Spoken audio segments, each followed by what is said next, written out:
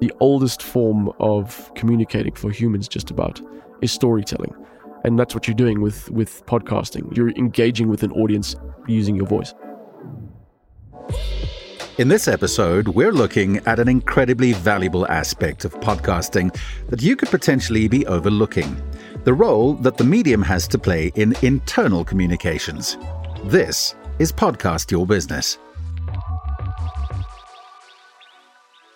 We're talking podcasting for your business with Done by One Media. My name is Ian Fraser, and sitting across from me is the man in charge, the guy who knows much more than I do when it comes to podcasting. Spike Ballantyne is joining me. How's it, my brother? All right. Thank you. How are you? Yeah, good, thank you. Let's get straight into talking about internal communications and then using a podcast to share those internal communications. Yep. I mean, right off the bat, what are the possible benefits? How is this going to benefit my company?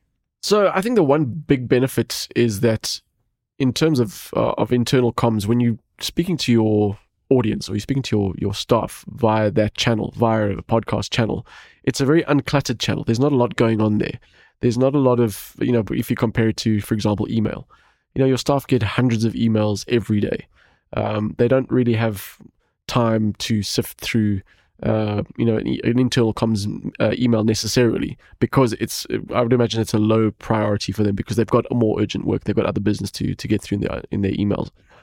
And the other advantage is that, when it comes to video, if you were considering video for your internal comms, then they're still attached to a screen. And they've got to sit down and concentrate on that screen while they watch the internal comms video. Good point. So with an internal comms podcast, what you have is the ability to reach your staff in an uncluttered channel and then deliver that content in a way that is not only, it's got proven engagement benefits, but it's also convenient. They can listen to it whenever. They can listen to it while doing other things. They don't necessarily need to apportion a specific time to, absorb that content. They can listen to it whenever they want to. And they can also dip in and dip out when they want to as well. You're competing with a lot of other ways of communicating, though. There's the intranet, there is email, there is video, there are actual in-person meetings, etc., etc. But I guess this is a very efficient way to have undivided attention, perhaps on your mobile phone. Yeah, exactly. While you're driving to work, for example, or while you're at the gym, or while you're having lunch at the canteen. Audio it's very personal. It feels like we're doing now. It feels as though I'm making a connection with you, and it works the same over a phone or a car speaker or whatever. So in that point of view, it really is better than a newsletter, I guess, because with so much text around, that feels cluttered and you're kind of skimming it and then closing it. Whereas with piece of audio, I guess it's more impactful. Yeah, much more. And, there's been a lot of studies around the impact and the memory retention of audio. It's instantly more engaging. It has a lot of brand benefits from, a recall point of view and from a sort of a positive brand perception point of view. And these are all things that have been studied, and, there's been a lot of data around this, that kind of thing. And for me, it just boils down to one thing. The oldest form of communicating for humans just about is storytelling.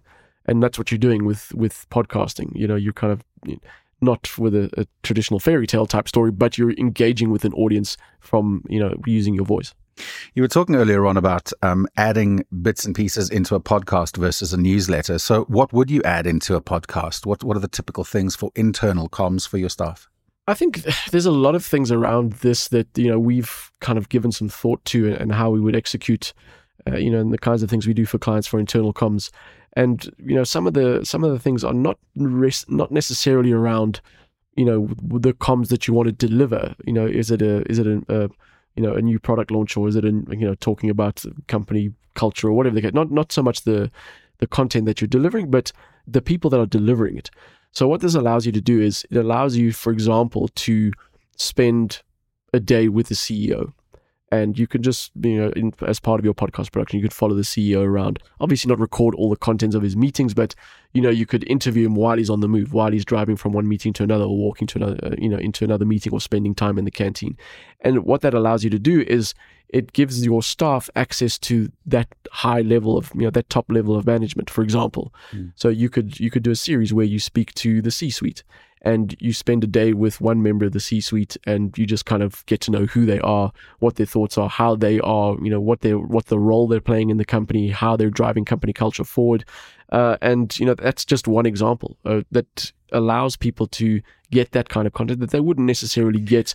They might get it in an email, but it wouldn't be as impactful by hearing it from that person directly. Yeah, and also to personalize their message by giving a human voice to the story, telling a story. Yeah, exactly. And there's lots of other things that you could put in there. There's a lot of companies rely on product knowledge and training. That could also be fulfilled by podcasting. Think of a salesman on the road somewhere to go and deliver a pitch, and there's a podcast, just a refresher podcast about the product or the service that he's about to sell.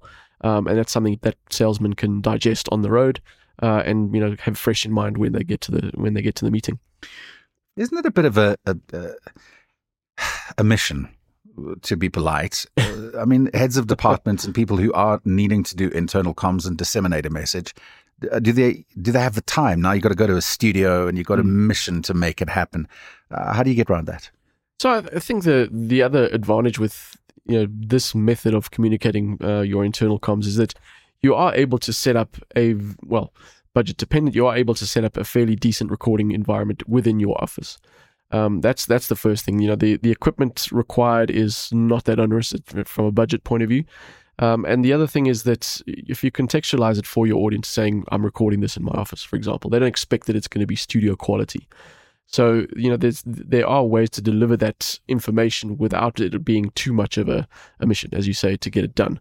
And then, at the other end of the budget scale, it is still fairly cost effective to set up a podcast facility at your office. And that's something that DBO can help with, in either scenario. And it just means that you don't then have to leave the building to go and, record a podcast. Final question for you, and it's a big one because you obviously don't want your internal comms to be, scattered all over the internet. And you are making a podcast, which essentially you're sending via whatever form you're doing it in. How do you get around that? A few years ago, it was a difficult sell. You needed to get, company IT involved and firewalls and all kinds of things that I don't really understand. But now a lot of the regular podcasting services, so the services to which you upload a normal podcast that are made available on Apple or Spotify or any of those, they very specifically have a private podcasting channel.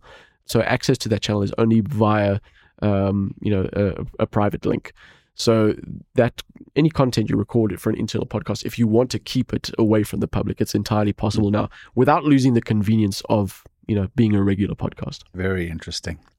There's lots to unpack here. We don't have the time because we're trying to keep this as short as possible. But if you want to find out more, point your browser to Spike's website. That is dbomedia.co.za, where there are all things podcasting there. He is an expert along with a team of people who can help you to get your message across, whether it's internal comms or to the public, people you're trying to get your message across to, dbomedia.co.za. Thanks for listening to this episode of Podcast Your Business. If you want to know more about how to create a sustainable and successful podcast, check out dbomedia.co.za.